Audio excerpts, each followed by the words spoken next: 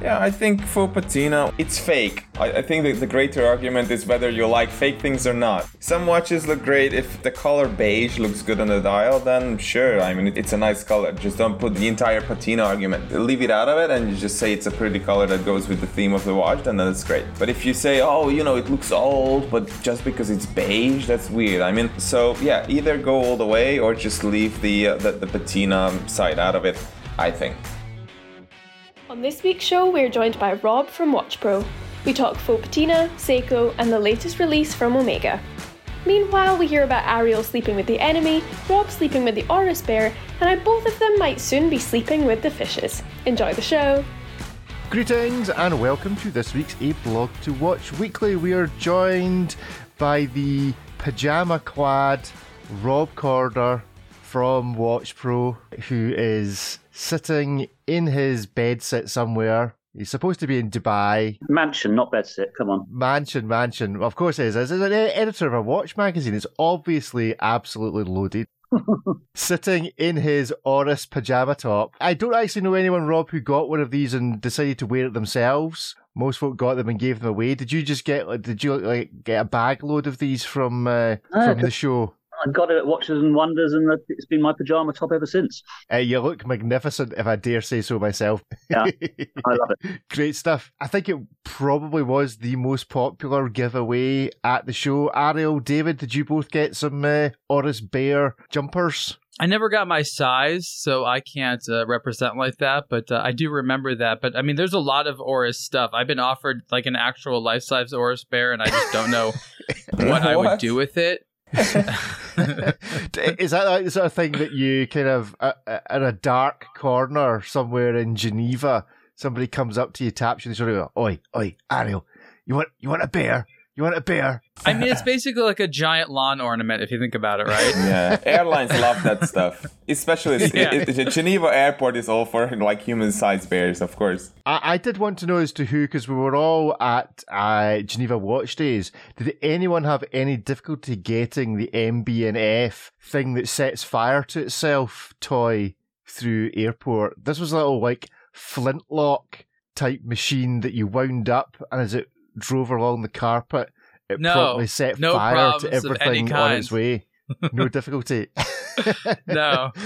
I did get a bit of a surprise when I set it. I thought, what does this do? As I'm sitting in my hotel room with the shag pile carpet, I thought I'll just put it on the floor. I thought, oh, wait a minute, it's trying to set fire to everything. Oh, there we go. Wow. So yeah, there are some gifts or two that the watch media do tend to take away. There was one year when somebody was giving out a battery, like a phone battery, and it was like a very low quality one, and they actually started to explode and overheat. So there was one company that was literally giving away exploding phone batteries. Rob has disappeared from the conversation for some reason. Let's see if he returns. He got fed up with us. He's getting changed. You've made too much fun of it. Right. Is there like a term for like being against bears? Like bearist? Barophobia. So Rob just disappeared from the call there, apparently to go and get changed out of his pyjama top because he was taking too much abuse. So welcome back to the show, Rob. Now supporting a nice set of silk pyjamas. I see you've changed out of the bear top. Exactly. So, Rob, obviously one of your big focuses on the magazine is to do with the industry. And the industry and world economics in general is nothing but interesting at the moment. What are your current observations? I mean, one or two articles recently pointing out just what's been happening. Some people doing really well by all accounts, although that may be that they're reporting on sales from a year ago. And some people distinctly worried about what is coming. What's your kind of assessment of the situation? The headline story is just the continuing rise of the United States. The market in America is just absolutely red hot. Growth year on year, if you look at the Swiss export numbers, is well above 20%, and last year was a record year anyway. Last year was the year that America overtook China and Hong Kong to be the biggest market, and we're seeing a continuation of that now. China's coming back fairly well, although from a weaker position than you would normally expect last year. Hong Kong, I think, is the big issue. Hong Kong is a huge market for Chinese tourists who aren't necessarily traveling. It's a big re-export market, and what we're seeing is real weakness in Hong Kong compared to previous years, and I think that's ending up with higher amounts of stock going to Western markets, particularly the United States. But if I look at the UK, where I am at the moment, that's been pretty strong as well, in the low double digits year on year. So overall, the Swiss watch industry, I think, is going to be delighted with where they are. I think last year was their best year ever. This year looks like it's going to be at least 10% up from there. So 23 billion could become 25 billion quite easily this year. So it's strong. There are trends within that, which is that the volume of watches is continuing to decline. So it's the rising price of watches and more precious metals, more complications, just higher prices across the board that are causing most of that growth, rather than actually more watches going onto wrists. But it all paints a healthy picture at the moment. We're holding our breath, I suppose, to see what's the sort of global or country by country recessions that we're either in or could be going into in the next quarter or two. We're waiting to see what happens there, but it's certainly, if there is a recession, it's going to be off the back of a very strong couple of years in Western markets. What do you suppose the lag is between what's reported and how the local economic conditions actually affect that? I mean, are we effectively seeing good news from a year ago or 3 months ago, and it will actually take 6 months of a recession for these numbers to change?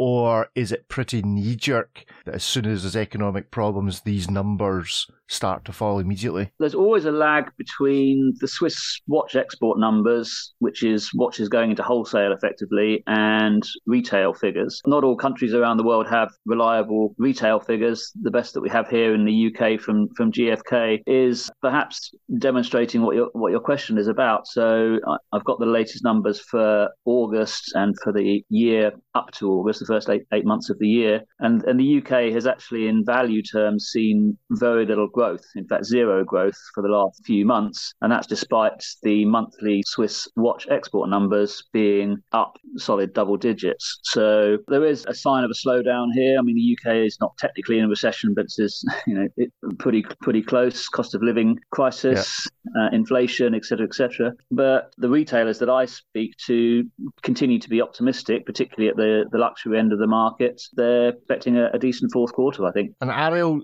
what Rob's saying about America and the growth there and it now being the biggest market, do you see that? Like, is it obvious to you on the ground from what you hear from the watch brands and just the amount of buyers and just the chat that America is now just the place to go and the place to sell for watch retailers? Yeah, it's an interesting conversation, and I would agree that America has returned to being the most important watch market, not because America has grown particularly, but because most other markets have precipitously gone down, and then America sort of regains the top position by default. There are a lot of highlights. A lot of retailers in America are investing heavily. New retail locations, store upgrades, more brands, better staff. I think that American watch retail over the last several years has made it a distinct mission to be better at what they do. And I think that they're a lot stronger today. They all have ways to go. But from a sort of standpoint of being able to handle consumer demand and sell to consumers,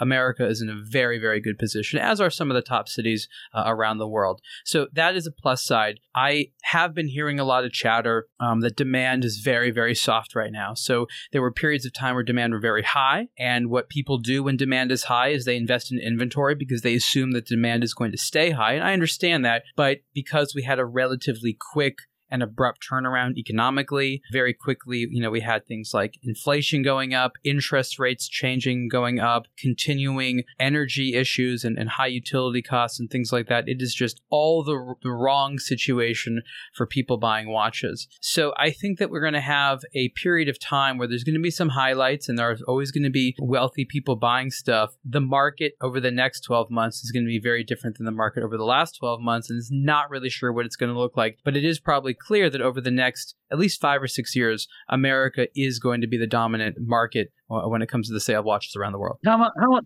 Ariel? How much do people look at their 401k and think, the stock market is down? Do they feel immediately poorer. It's not really a thing Yes. in Europe. They don't, people don't look at their People pension. obsessively. There's people that look at their stock values multiple times a day. Right. It is a very common thing to feel on a sort of like hour by hour basis what I'm worth. It's not everyone, but there's sensitivity, right? Because people have like those investors in their life, and those people are the ones that sort of create the good mood around spending. Like, oh, so-and-so is spending. Well, I guess things are going good. I'm going to spend. Oh, wait a minute. So-and-so isn't spending. Well, I guess I should take that into consideration. So people are very influenced on about what they think is going to happen tomorrow. And people believe money will be good tomorrow. They spend very freely. And when they're concerned about resource availability tomorrow, they tend to hoard. And that means that they spend, less on disposable income luxuries like watches. Does anyone produce any figures, Rob, that indicates the number of buyers, like the size of the customer base, on the basis that, for example, you may buy more than one watch a year? So is the market actually growing, or is it that more people are buying more than one watch? We're talking about how maybe at the entry level, that's where it's going to suffer at the lower value end. So are we just seeing more rich people buy more watches per person, and so technically the market's actually contracting, because eventually these people are going to get fed up buying watches and move on to something else, whiskey or cigars or cars or something? Yeah, I mean, the contraction is in the units rather than in the value of watches, which tends to suggest that it's people buying more than one watch, i.e. the wealthy buying more watches.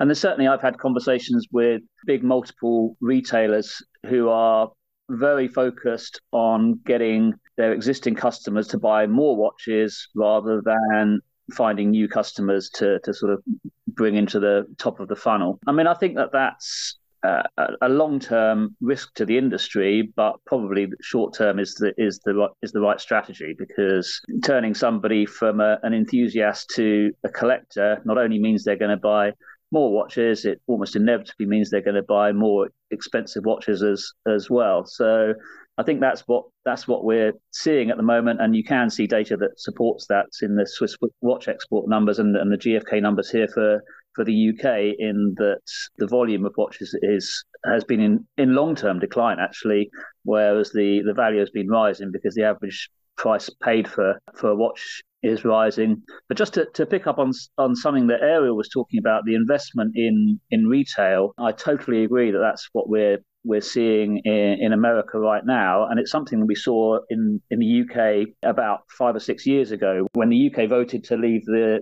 EU, the pound tanked, and the UK suddenly became a very, very cheap place to buy watches if you were in a dollar-based economy or even a euro-based economy. So basically anywhere else.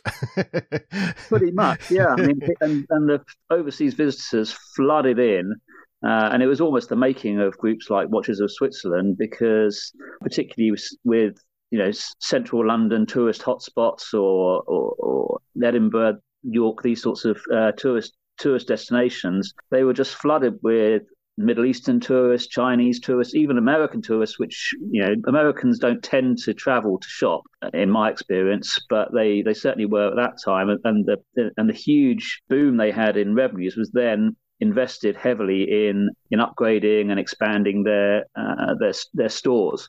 So we're seeing the same thing in America now, and that starts to entrench the success that is being seen in the relatively short term. The last couple of years will build a much more solid foundation for the American market, and I think that's something that's going to be sustainable even through an economic downturn that I feel we're already in. Yeah, certainly. I related a story a couple of weeks ago of speaking to a store manager who was already starting to see American tourists come in and do the maths because of the crashing again. It seems to be a fairly regular thing in the UK at the moment that the pound tanks, twice a year or something at the moment, but it was making it even more attractive for Americans to buy watches in the UK. So we will watch this space and see what happens. Rob, have you got anything coming up, analysis in the magazine or on the website that folk are going to be able to get their teeth into? I do like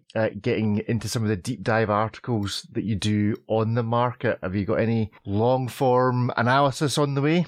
Well, I think the piece that I would probably point to, I wrote a week ago, which was to do with the pound crashing. We had a mini budget over here in the UK that went so bad it went down so badly with the markets that the pound crashed from, I think, I don't know what it was, the day before the mini budget. I think it was about $1.15 to the pound. It dropped to almost parity. I did some number crunching with the dollar at 105 to the pound, and there was something like a 20% price advantage for Americans spending dollars in the UK.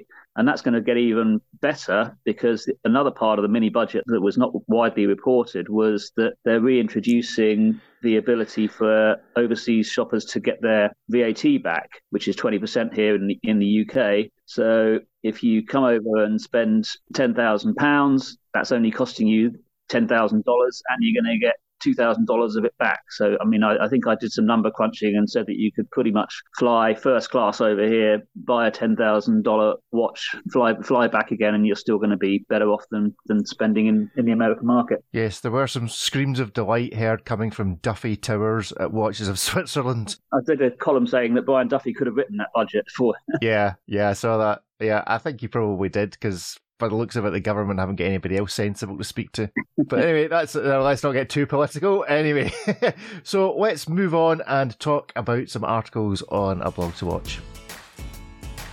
Speaking about people buying more than one watch, and something else that's been quite a market maker in the past few years has been retro and reissues. Jake has written an article, one of these kind of Monday articles. David wrote one.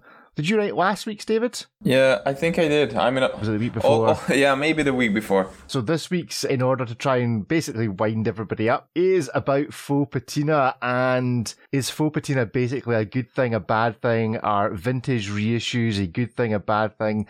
Are we all just fed up? I need to move on. I need some originality.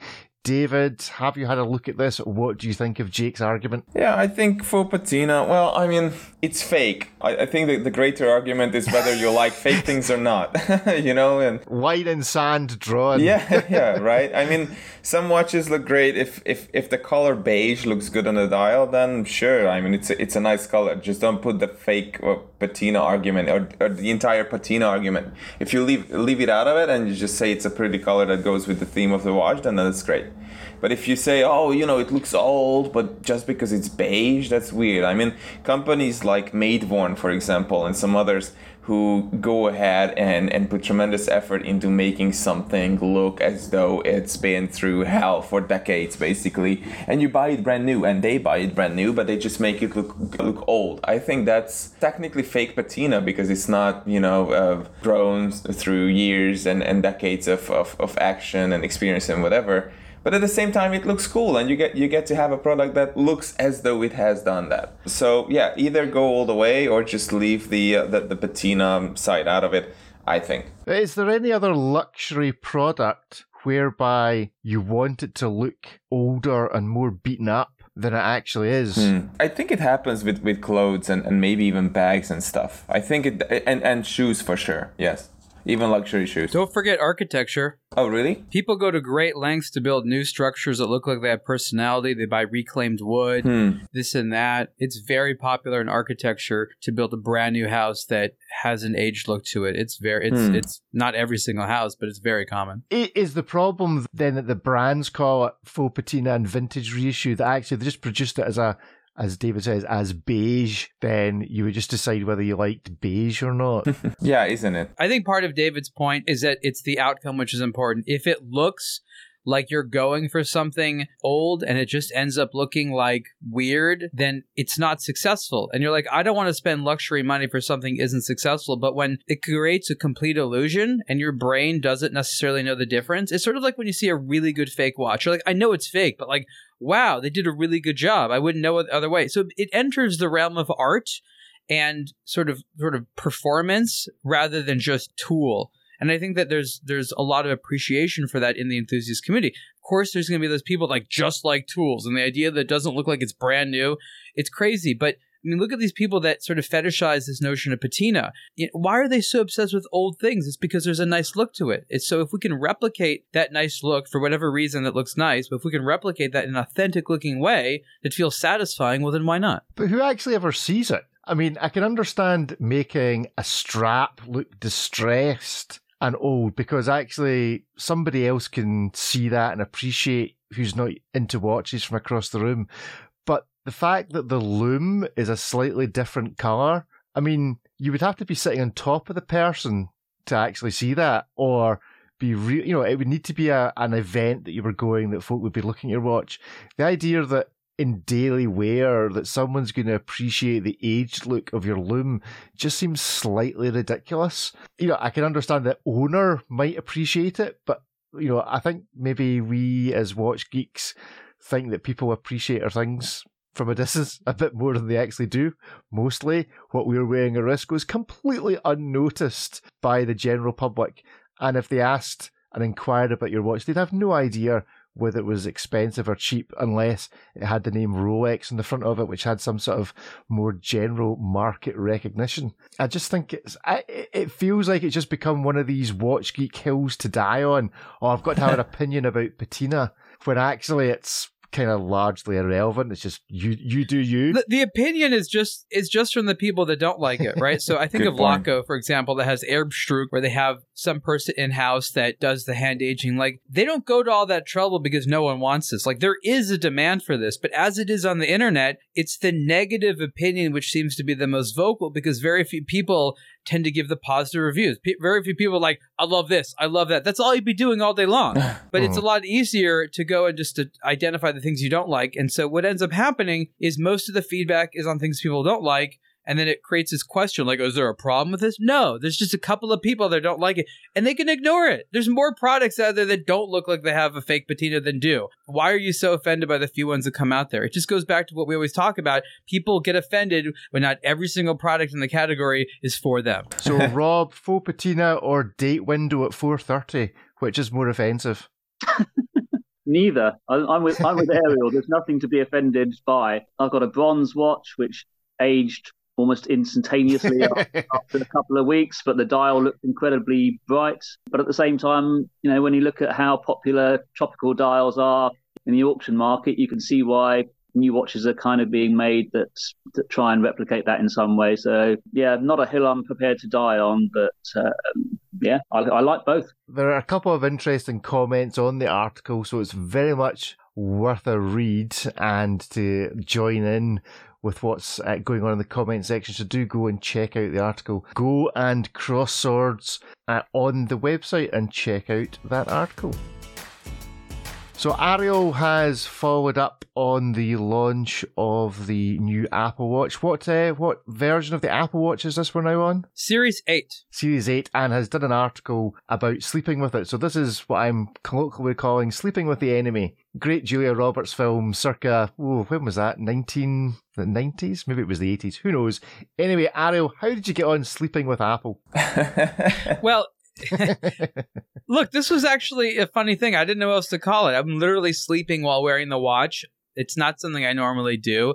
And I was doing it to test the sleep tracking functionality that came out like 2 versions ago. A new part of that functionality came out called sleep phase tracking, which tries to estimate like your REM sleep and deep sleep and, all that stuff. And I'd never done this before. And I have some people who have like sworn to me about like, oh, this, I'm wearing this bracelet or this ring or this, sleep tracking thing on my watch. And now I'm told when to go to bed and I'm sleeping more or something like that. And I was just curious and I wanted to know what it would do. One of the biggest questions I had was, does the watch know when you're sleeping? Like, I actually thought about it from a technological perspective. That would be really something if we had a device that somehow is able to read whether or not a person was sleeping, which, again, I just think is interesting. I don't know that you can do that. Turns out it sort of guesses whether or not you're sleeping. It doesn't really know. It looks at your temperature, your heart rate, your movement. So it makes a guess, and apparently it's a pretty good guess. But I spent some time really in the worst possible time to wear it. I was traveling internationally. I was like not getting a lot of sleep. I just wanted to say if the thing would be like, sir, you're about to die, seek immediate medical care. And it didn't. And specifically, I was reading that the person who ran the project said people are stressed out as it is. unlike the exercise thing where we're going to reward people for working out and kind of remind them that they should, when it comes to sleep, we're just going to leave them alone. If they're not getting enough sleep, they have other problems to worry about. So that's not even part of it. Yeah, I did wonder if the whole thing would be slightly stress-inducing. You must go to bed. A message comes up saying, it's a school night. Get to your bed. Well, it does say feels like you're 12. Your bedtime's coming up. It's time to wind down, which I just summarily dismissed. It had the exact opposite reaction with me. I was angry. I was like, how dare you? Tell me what to do.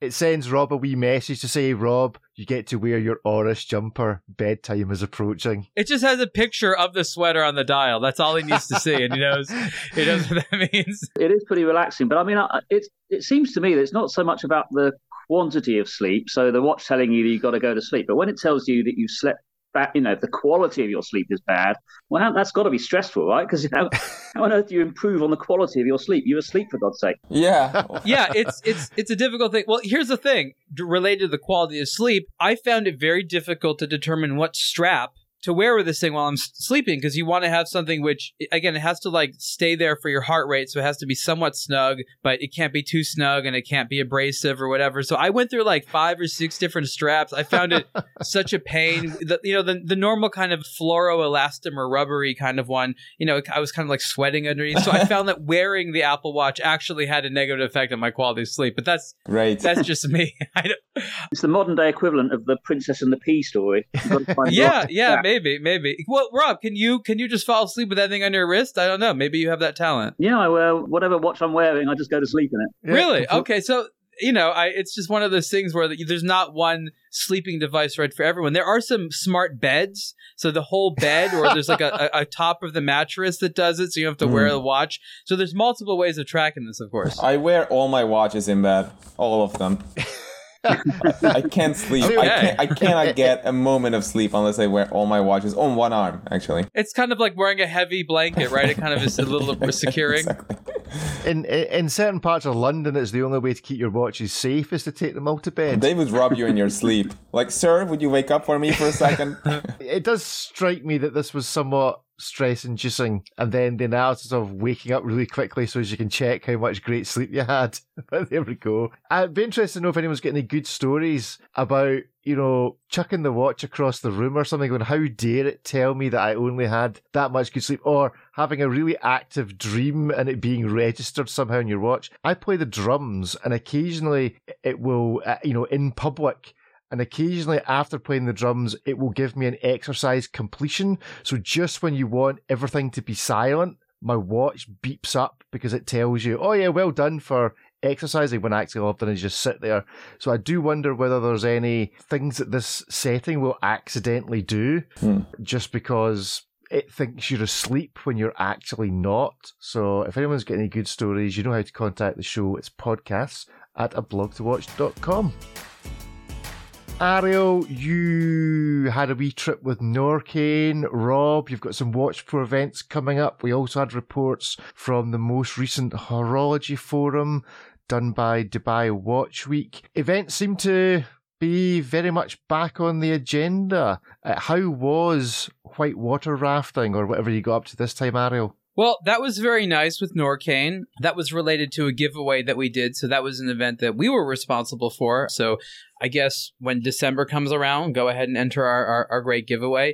Yes, events seem to be back. I think that the reason a lot of them are happening is that they're very easy to agree to, right? Brands right now don't know what's happening in the future, don't really know what they need to do, know they need to do something. And events are kind of popular and make people happy. So yes, let's go to an event. I'm not sure if everybody knows what to do at these events, or there's a lot of clear objectives, but it's sort of, again, people go with marketing trends. It's, again, trendy to do events. People know that a lot of people go to them. I'd like to hear from Rob what he thinks brands should actually be trying to get out of all these events that they're doing. Yeah, I mean, it's definitely events season, as in press trip season. I'm away every single week for, I think, a 7-week run. It's basically something that's been around for decades. It's a jolly to try and cheer up a journalist who's going to give you more favourable coverage. The best ones actually, you learn, as a journalist, you learn something rather than just having a good time. And I was at Giro Perregaux last week in La Chaux de Fonds in Switzerland, and it was a sort of 2-day immersion in Girard-Perregaux, which is not a brand that gets a lot of attention normally. It's outside the top 50 in terms of the biggest Swiss watch brands, but it's a hot story at the moment because it was taken over. It was bought. There was a management buyout from Kering, the big fashion group that's home to Gucci. It was bought out by the CEO Patrick Pruniaux, along with Ulysse Nardin, which again is another great historic brand but not a huge one. So you've got this new player in town, effectively, with watches that are centuries old. So it was actually an opportunity to talk to the people there and see the setup of the factory and how they're going to be rolling out products. And so that one was really worthwhile. I've got another one coming up with Jacob & Co. in Sicily because they're celebrating the 60th anniversary of the Godfather movie. I'll be there with you. And they've made they made this crazy $1 million watch that plays the Godfather theme tune. I'm not sure we're going to learn anything substantial on that trip, but it sure looks fun. As now, you got to be aware that, as discussed last week about this particular visit, it might well be that it's only the two of you that are going, and only one of you might return. So just make sure you have all your paperwork in order for those that are left behind at home, just in case, because these things really reassuring. Yeah, these things can get out of control. Ariel, you were discussing earlier on before we recorded about needing to get a new car. Look at it positively this way: if it all goes horribly pear-shaped for Jacob Co., you've solved it. You don't need to worry about the car. Car's the least of your problems. That is true. Yes, thank you for reminding me of that. All consumer research is futile at this point. Exactly. The Girard-Perregaux trip would have helped you because we were test driving Aston Martins because they got a partnership with them. Yes. There you go, Ariel. There we go. Get rid of your Audi. Get an Aston Martin. Who cares about luggage? Luggage is irrelevant. I need something very fast, but that it can carry a bunch of stuff. I know. In America, we have a lot of these. It has at least a little bit of value retention. The Aston Martin SUV, which is the one I was driving, which was the DBX. I don't know. You'll have to. I'm not a car geek.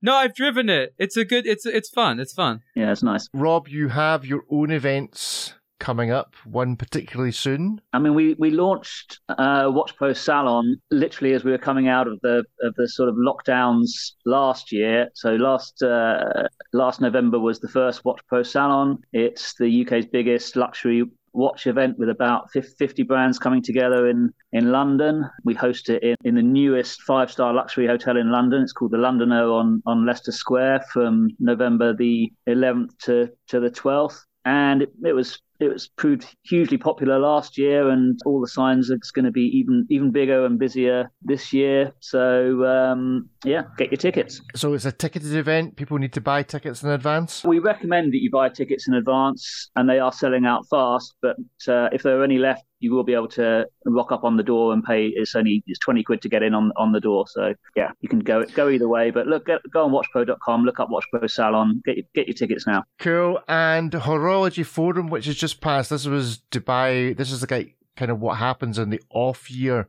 from Dubai Watch Week. Did it have much impact? I've not seen a lot of reporting on it. We've reported on it on the website. Is this just Dubai Watch Week doing their thing that they've done for the last few years, whenever they don't have the big show, just to keep the public's imagination or the watch media's imagination and attention? Or can we see the folk at Dubai Watch Week maybe pushing this brand a bit more and a bit more regularly throughout the year?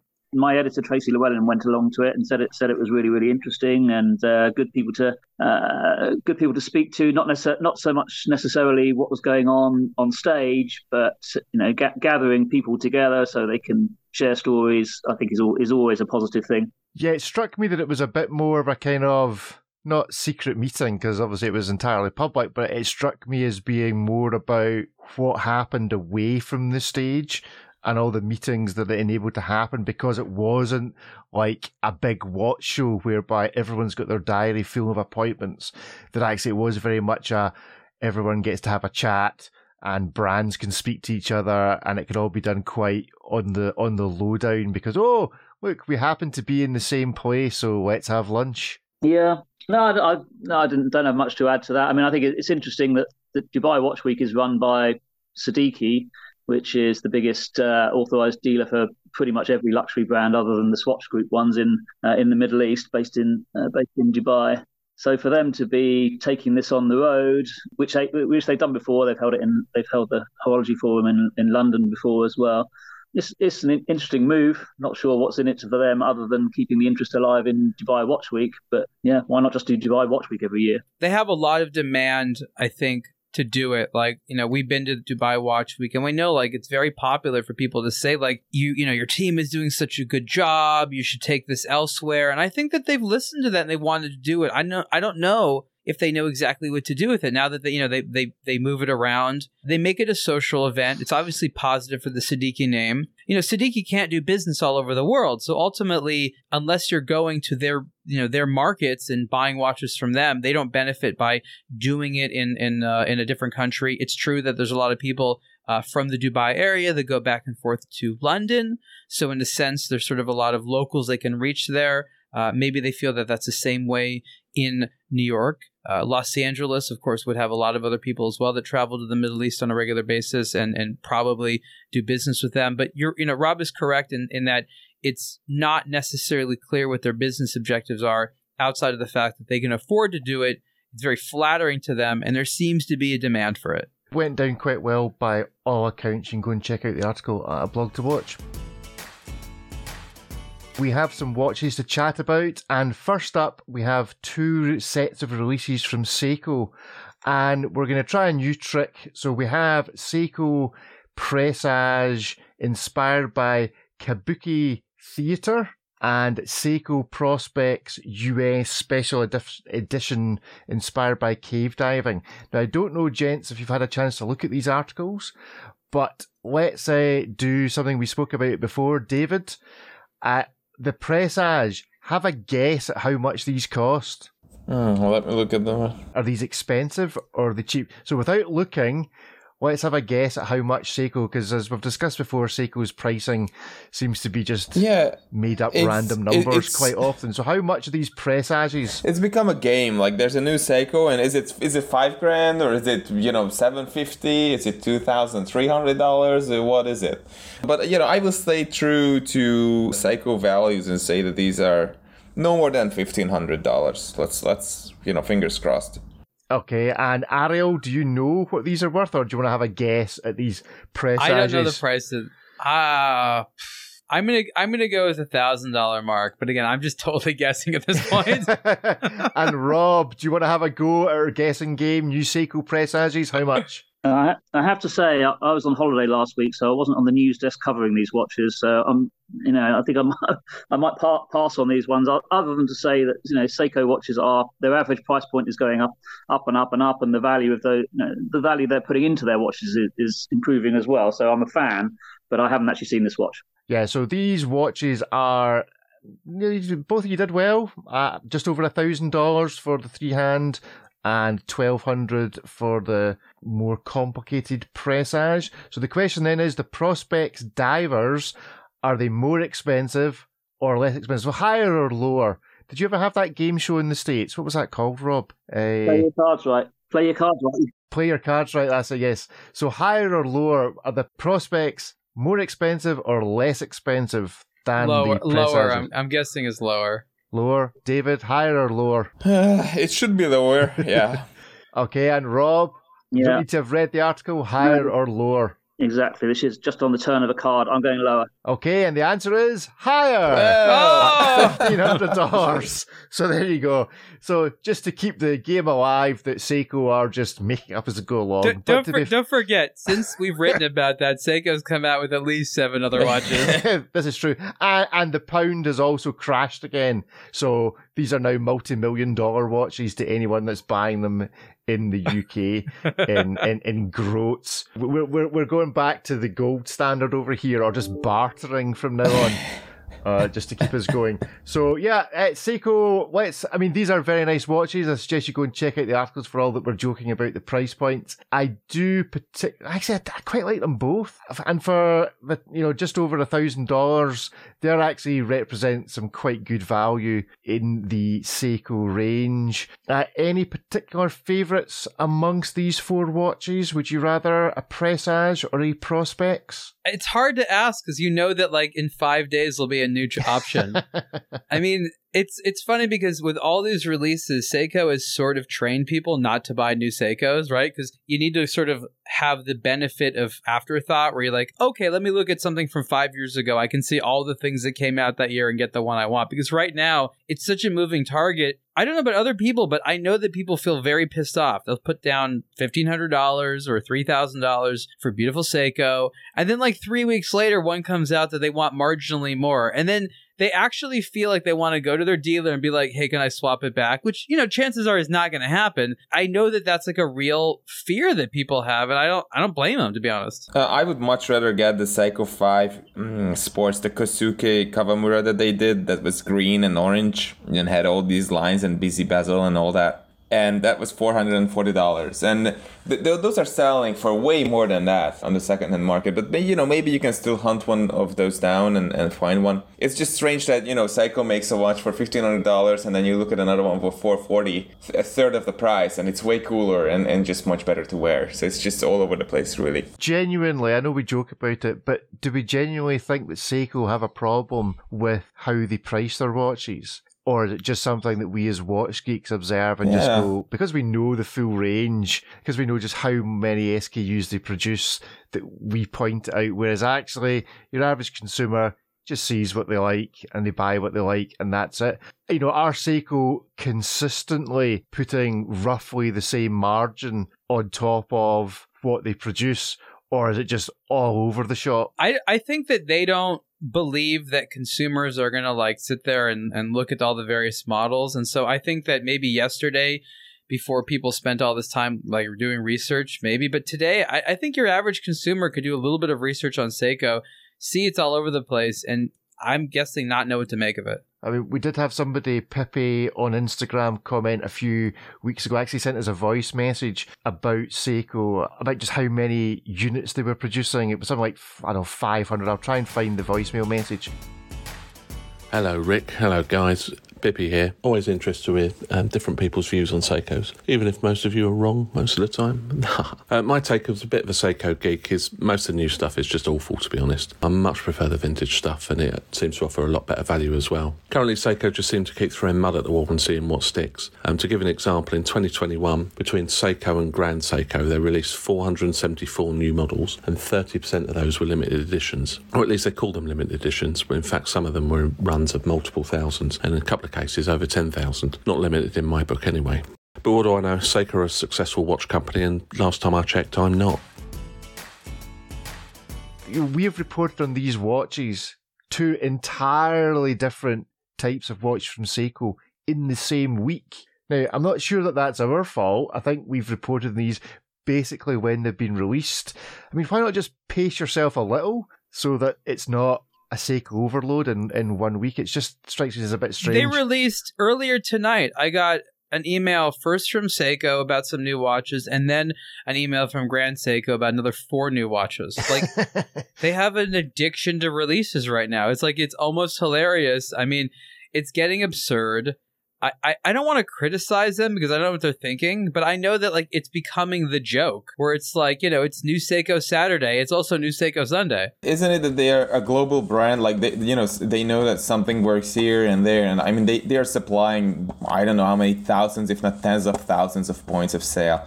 So it's not like we have to care about all of these, but I agree there are some overlaps. And if you end up in a shopping mall in front of a Seiko window, I think, I could imagine Seiko just hoping that you don't see the cool watch for $440 and you spend $1,500, right? So it's like, well, I have $1,500 to buy a watch, and here you go. It's virtually the same as, the one for a third of the price, but, we're certainly happy that you're choosing the more expensive one. Consider this. Seiko has a whole variety of movements, right? And they tend to sometimes price the watch based upon the movement, if it has like a fancier movement. And sometimes the distinction between their movements is so small that most like watch enthusiasts themselves have no freaking clue really what the differences are, because they have some of the same basic specs, and maybe one is more accurate than the other one, but Seiko doesn't exactly market it that way. So to the lay consumer that sees like all these various numbers and like, mechanical watches and priced all the way from this to all the way up, I'm just thinking that your lay person doesn't know what to do. So I'll give you an anecdote. So yesterday, I was here in Los Angeles at the Luftgekühlt air-cooled Porsche car show, which was incredible for watch spotting, to be honest. Probably talked about this when we write our article about it. The most popular, watch enthusiast budget watch I saw was a Seiko, and it was a lot. I would say that upwards of 30% of the entire watches at the show were mechanical Seiko dive watches. I saw everything from Rowing Blazers ones to this and that, all over the place. But it was the watch to have. And, it was mostly in the Seiko 5 sort of price range. It was under a certain level. And so I wonder, when Seiko tries to essentially sell to the same person at triple the price point, isn't that consumer going to be like, okay, maybe I can afford that, but tell me why Seiko? And I don't know that Seiko has done an amazing job of telling that whole massive generation of millions and millions of watch lovers out there who were very happy spending circa $500 on a Seiko that they now have to spend $1,500. Has Seiko done a good job of explaining that? And I'm not sure they have yet. Especially as you point out the way that Seiko treat their accuracy ratings, which is that they market it based on an accuracy that most folk would find who know anything about watches disturbing. And it's not because that's how accurate it is. They're much more accurate than they declare, but they just have this funny relationship with, not with giving it COSC certification or anything, but with competing on accuracy unless you're talking about spring drive, in which case accuracy is all you hear about. It's weird. As you say, they do have this large range of movements, and actually it's very difficult in most cases to distinguish one from another. And because they seem to be pricing it based on the movement rather than the case, they're big industrial manufacturer, presumably once they tool up, doesn't actually cost them that much more to make one steel sports watch over another. The degree of hand finishing is all that really makes a difference. So they're market segmenting by movement, and yet people don't really understand the movements. It's all a bit odd. You talked about a Porsche event, a brand, Tag Heuer, released something in this last week or so, which was also to do with Porsche. Sean wrote an article on this. This was limited edition Tag Heuer Carrera Porsche RS 2.7. Did this have any part to play in the event that you were at, Ariel? I saw one of them there. Oh, wow. I quite like this. I think this is pretty cool looking, despite the fact that it's all badged up as Carrera on the strap that we report about it on the kind of NATO. And I'm not sure I'm quite on board with the Carrera logo down the side of the case. I see what they're doing. I see that they're trying to make it look like a badged up Porsche, which is fair enough. It's a Porsche collaboration, but I'm just not sure I'm quite into that. David, you're a car geek. What did you think? It's funny because I don't really see it as a car watch. I like the way that they've done the side of the case, that it's lacquered probably, and that it's mimicking the sticker on the side of the cars, which is cool. But I can't get over that strap. I think it looks like a serious watch, but it's sold on that strap. I'm not sure if they are supplying other straps to go with the watch, but these woven straps to go on a watch that costs more than $500 is just a big no for me. I know that you can buy another leather strap or something like that. That's nice, but I feel like they could have done better with the strap there. Yeah, there is a red leather. I assume it's leather. And a bracelet that goes with this watch as well. And the gold version has the Carrera etched on the side rather than whatever kind of labelling, or I'm not sure how it's done on the steel that stops it just peeling off like a transfer. But the gold one is pretty attractive. it's a bit unusual to have that kind of marking on the side of a case. I can't think of anyone else that does that, and yet at the same time, it is quite a large piece of real estate for watch marketing, so it's maybe surprising that nobody is known for it. You know, Panerai are known for their big brand labelling on their rubber straps. Ariel, Rob, with your extensive watch knowledge, is there anyone else that puts the logo down the side of the watch case? I'm struggling to think of one. Ariel, you ever come across anybody? It's quite an interesting... I mean, I don't necessarily like it on this, but it's an interesting idea that I've not seen executed anywhere else to actually, on the gold one on this, they've etched it in. Ariel, nobody, no micro brand? Look, there has been instances. I mean, maybe not the name of the model, but definitely the name of the brand. I mean, Norqain has a little plaque that says Norqain on the side, so this is not uncommon. What you're seeing here is just a direct graphic from the car, right? A lot of the RS car that this is based on has this exact thing. You know, it's a nice application on there. I mean, I guess no one's done it quite like this, as taken from the car on the side, but I wouldn't call it revolutionary. I definitely wouldn't bet on its scratch resistance, I'll tell you that. So, Ariel, tell us about the event that you were at. As briefly mentioned, you're also personally car shopping. You weren't tempted by anything you saw, an air-cooled Porsche? No, me wanting to get a car is unrelated to go into this sort of vintage air-cooled Porsche event. That's all it was a whole variety of vintage air-cooled Porsches, mostly 911s, and that's really what the event was all about. It's becoming like a scene, so it's not just for car lovers, but it's also for like kind of like a men's place to show off what you're wearing and bring your toys and stuff like that. And in that way, it's actually quite successful. They sell out. They sell merchandise there. Cars themselves are beautiful. No one's driving. I mean, these are the type of cars you drive down the street. Something's going to happen to it and you have to fix it. So these are just, these are some of the most, beautiful, hard to maintain models in the world. A significant other is going to seem like a bargain by comparison. And these events have just been getting more and more popular. The 911, I think, is incredible because today the new 911s do so well, and the vintage ones will continue to do well. And I think that's really part of how people understand it. Why are people so crazy for these old cars? Because they're old versions of things that are still popular today. And you look at like Rolex, it's very similar. Old Submariners are really popular because today people still want new Submariners. Land Rover Defender, the old ones are popular because there's sort of the new ones. And there are certain luxury things that have lasted that long that allows both old and new to be popular. And it's difficult to explain why. It's just sort of one of those things. And the cars are incredible. They are beautiful. Growing up as a car lover, there wasn't like all that much insanity around Porsche collecting. And then it just sort of became a thing several years ago and it just got more and more and more. And I think what's interesting in it is that there's this whole classification of modified Porsches you can get from there's all these aftermarket people. And I don't know that anywhere else there's such a dedicated group of just insane aftermarketers that will, like Singer, make you better than original, $300,000-$400,000 911. And there's others that do go a completely different direction and modify the body and make them much more high performance and all this crazy stuff. So it's not really a product, it's really a community. And I think that's what's interesting about it. And was there anything in particular that was spectacular? When we've spoken about the Mille Miglia before. Well, Chopard, sponsors that. I forgot to say that. Yeah, so Chopard were the sponsor. Was every car followed by a tow truck? Well, that's the thing. This was a static event, so the cars were just sitting there. Yeah, that's cheating. Arrived on transporter and left on transporter. Well, that's the funny thing. Even though the cars weren't driving, there was still a lot of them that had the hoods up, or like people looking at the engine. And I didn't think they were just admiring it. I think they were trying to fix things. A bucket of oil underneath. Yeah. So what has everybody got coming up in the next week or so? Rob, you're about to head to the airport. Where are you off to? I am. I'm just off to Dubai, actually. It's where our head office is. Rather boring budget meetings, but then I think it's the week after. It's the Sicily trip with Jacob and Co, which should be fun. And me.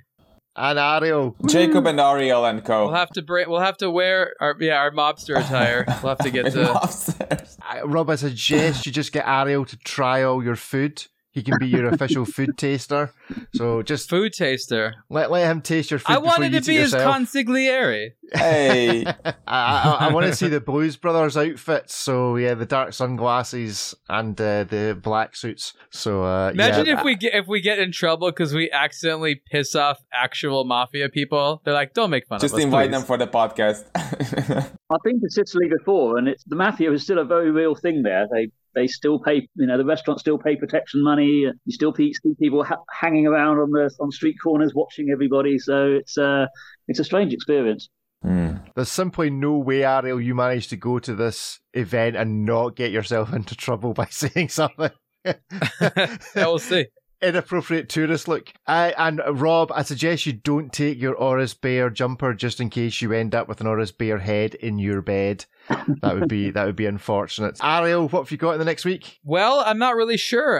There's a bunch of stuff happening in LA when I'm gone. I think what a lot of people are excited about is the big Omega event, which is happening again here in Los Angeles when I'm going to be in Sicily, but other members of the Blog to Watch team will be covering it. And speaking with Omega, it's supposed to be a very significant launch, which is going to have a big, just a big, effect on their next year. I think they're coming out with an entire product line or something new. So that's also coming at the end of the month.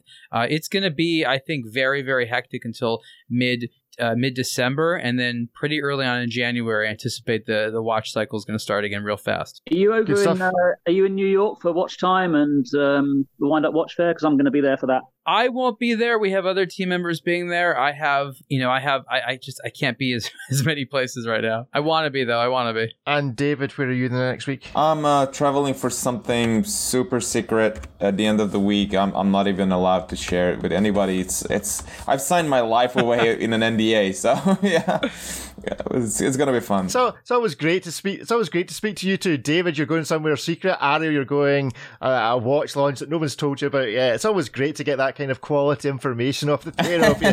That's what we get. That's what we get from the brands. And David's being humble, but he's going for some performance enhancement procedures. He's going to become a super person. He's going to jump 20 feet in the air. Yeah, they do those. Exactly. Yeah. In Zurich, to the best. Only the best for me, right? Well, Ariel, there's an old Billy Connolly joke which basically ends up as, you can go and Google it, Rob may be familiar with it, but the last line of it is Volvo for sale. So we will finish this show by saying thank you everyone for listening. Thank you for joining us, Rob. Safe trips. Thank you, David and Ariel. And for anyone that's interested, Ariel has an Audi for sale. So say goodbye, everybody. Goodbye. Bye, everyone. Bye.